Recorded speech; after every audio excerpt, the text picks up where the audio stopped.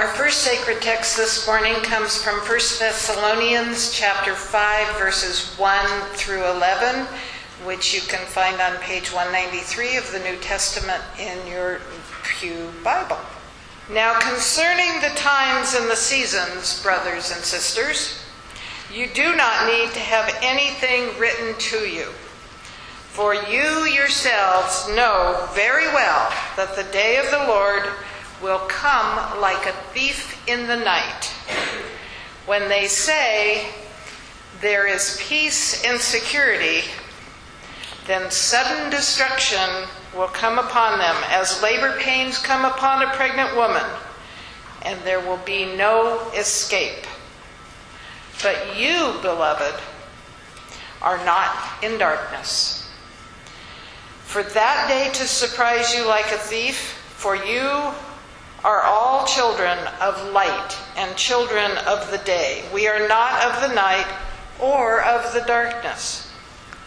So then, let us not fall asleep as others do, but let us keep awake and be sober. For those who sleep, sleep at night, and those who are drunk, get drunk at night. But since we belong to the day, let us be sober, and put on the breastplate of faith and love, and for a helmet, the hope of salvation. For God has destined us not for wrath, but for obtaining salvation through our Lord Jesus Christ, who died for us, so that whether we are awake or asleep, we may live with him. Therefore, encourage one another and build up each other, as indeed you are doing. And our second sacred text this morning is from Matthew, chapter 25, verses 14 to 30, page 27 in the New Testament in your Pew Bible. Make sure I start the right place this time. For it is as if a man going on a journey summoned his slaves and entrusted his property to them. To one he gave 5 talents, to another 2, to another 1, to each according to his ability. Then he went away. The one who had received the 5 talents went off at once and traded with them, and made 5 more talents. In the same way, the one who had the 2 talents made 2 more talents. But the one who had received the 1 talent went off and dug a hole in the ground and hid his master's money. After a long time, the master of those slaves came and settled the accounts with them. Then the one who had received the 5 talents came forward, bringing 5 more talents, saying, Master, you handed over to me 5 talents. See, I have made 5 more talents. His master said to him, Well done, good and trustworthy slave. You have been trustworthy in a few things. I will put you in charge of many things. Enter into the joy of your master. And the one with the 2 talents also came forward, saying, Master, you handed over to me 2 talents. See, I have made 2 more talents. His master said to him, Well done, good and trustworthy slave. You have been trustworthy in a few things. I will put you in charge of many things. Enter into the joy of your master. Then the one who had received the 1 talent came forward, saying, Master, I knew that you were a harsh man, reaping where you did not sow and gathering where you did not scatter seed. So I was afraid, and I went and hid your talent in the ground. Here you have what is yours. But his master replied, "You wicked and lazy slave.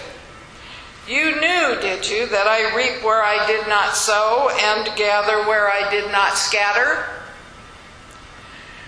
Then you ought to have invested my money with the bankers, and on my return I would have received what was my own with interest.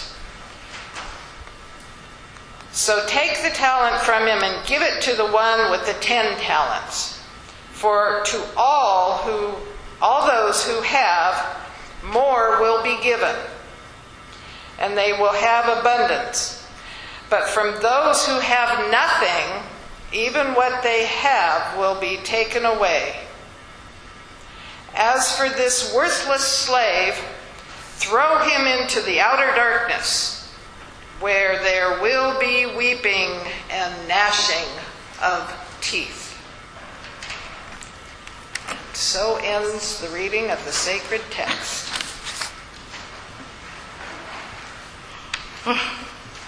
Those are powerful words to have to follow, aren't they? Yes, they are. 130 pounds. That's how much a talent is. And it was indeed in those days thought of and most recognized as money. A shekel being just a little bit, and then it builds up, and the talent. So they, of course, are thinking 130 pounds of gold, the size of many people in this room, size of an average woman. But I don't think God was thinking that. I don't think Jesus was thinking that. And indeed, because we use this so many times in our churches to try to inspire ourselves to make more money, use our talents, so to speak, and bring in more money to the church. Noble, I'm sure. But I don't believe, not for a minute, that this is what Jesus was thinking about. I think we have to look at Thessalonians to get a pretty good idea. Because in Thessalonians, he praises the Thessalonians, who are waiting, of course, as everybody is waiting, for the last day when we will finally have peace on earth. Finally get it all together everywhere. And he says, of course, you know that we're not knowing when this is going to happen. It's going to come like a thief in the night. It's not something. But what are you supposed to do in the meantime? In the meantime, we're encouraging one another and building up one another. Verse 11. That's what they were doing. And frankly, that's what we're doing. I came into church this morning. I hadn't been here for eons. I realized the last time I was here, I was not able to walk up those steps because of my foot. And I haven't thought about not walking on my foot for months.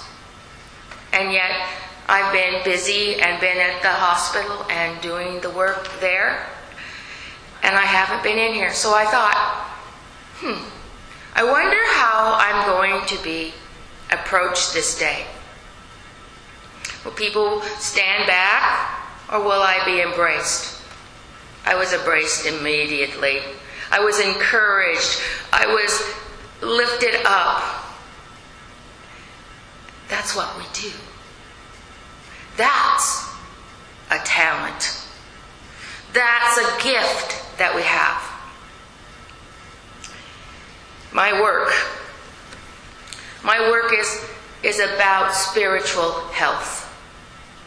Matter of fact, and I will invite all of you to join me in this, we're going to an annual meeting this year, be having a spiritual health center where I will invite others to come into this place and find the tools that builds up our spirits.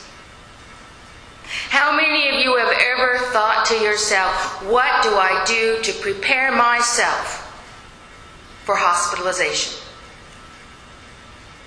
Prepare my spirit. Oh, everybody's on a diet. Everybody's doing their exercises. Everybody is doing, especially if it's colonoscopy, a lot of helpful things to get prepared. But how many times do we prepare ourselves spiritually? Through prayer. Through doing uplifting. By packing a bag that we can take with us into the hospital that would have our favorite devotion or a photograph of something or something that brings us peace. If you're Catholic, they bring their rosaries. Do you have prayer beads? What do you have to prepare yourself to go to the hospital?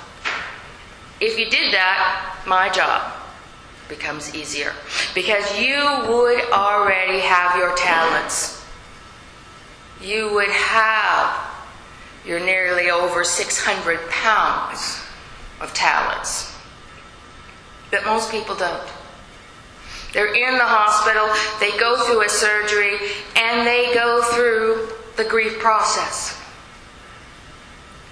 We think, oh, well, that doesn't happen to us unless we lose something or we die. That's not true. When you go into the hospital, you're going through a change. And when you're going through a change, you go through the steps. And the first step is numb. And when you're numb, you need the gifts and talents of those who support you.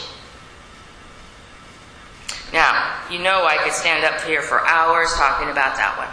I want to go back to talents. I want us to focus on what talents did we get? What talents did you get? And what are you doing with them?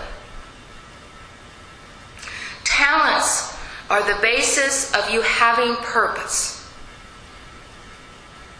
And without purpose, you don't have spiritual health. Does that make sense to you?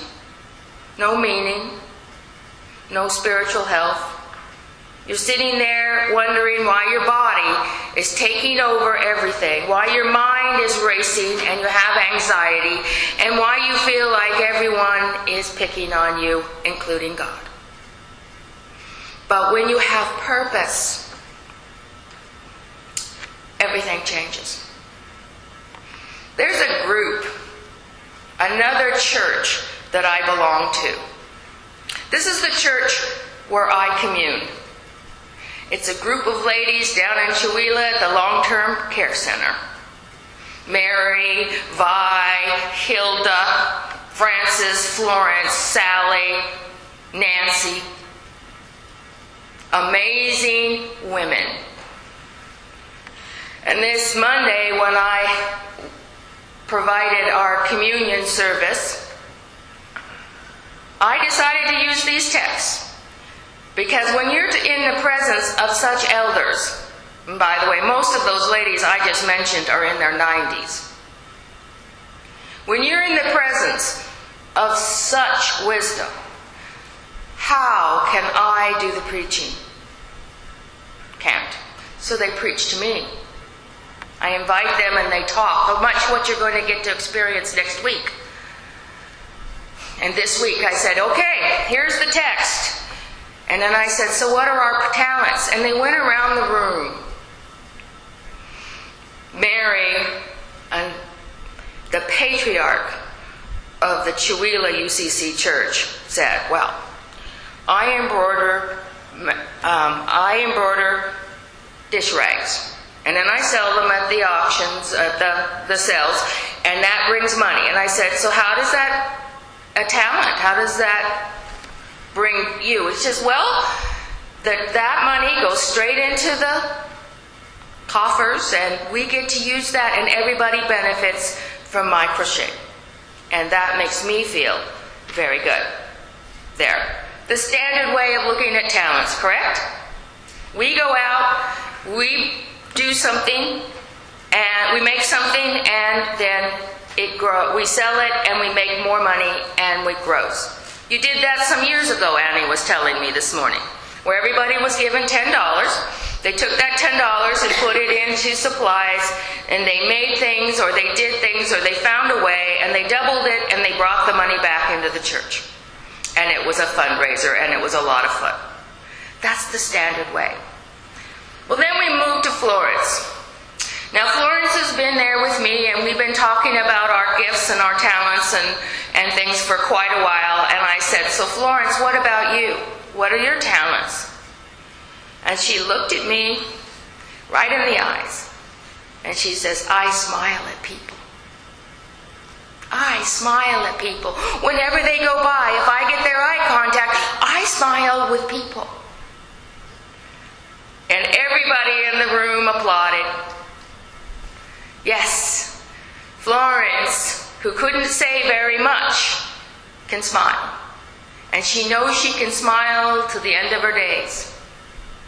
It went on from there to Vi, who talked about, well, I take time to visit with people. I really go out every morning now, Judith, and I think to myself in my prayers, Lord, how can I help? And I take time to listen. There's so many people here who has nobody to listen to them, and I can. And God has given me the talent of still remembering. It went on like that. Precious, precious, precious. And then when we had communion, I went around and, they had also had a chance to pray and thank God for their talents. And then I went around at communion and we said, way to go, good and faithful friend, to each and every one. And when it was my turn and I drank from the cup, they said to me, way to go, good and faithful friend.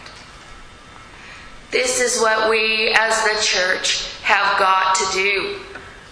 We can't sit in our anger and our frustration and our gossip and our concerns and pile more and more dirt on our talents and our gifts.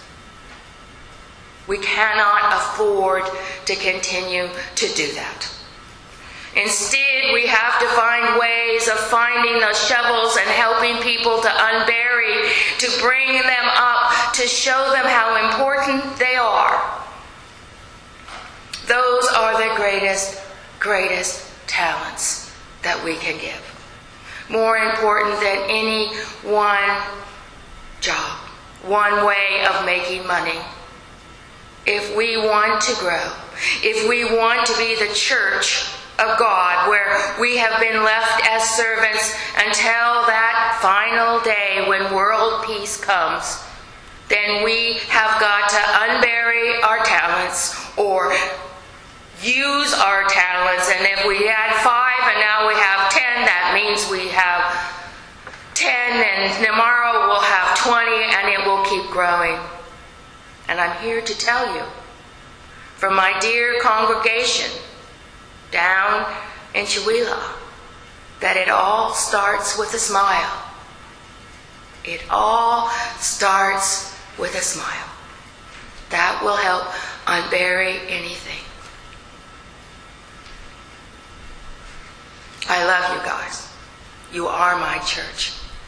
And how I wish that I could be with you Sunday after Sunday. But you have to know that you are. That every Sunday I know that I have your prayers in my heart.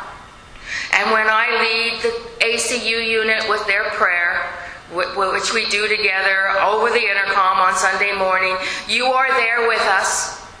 And when I say happy Sunday, I know you're getting ready together.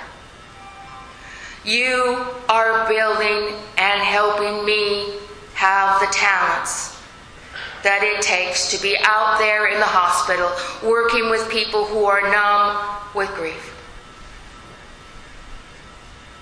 I hope that this sermon today will help you do the same. Amen.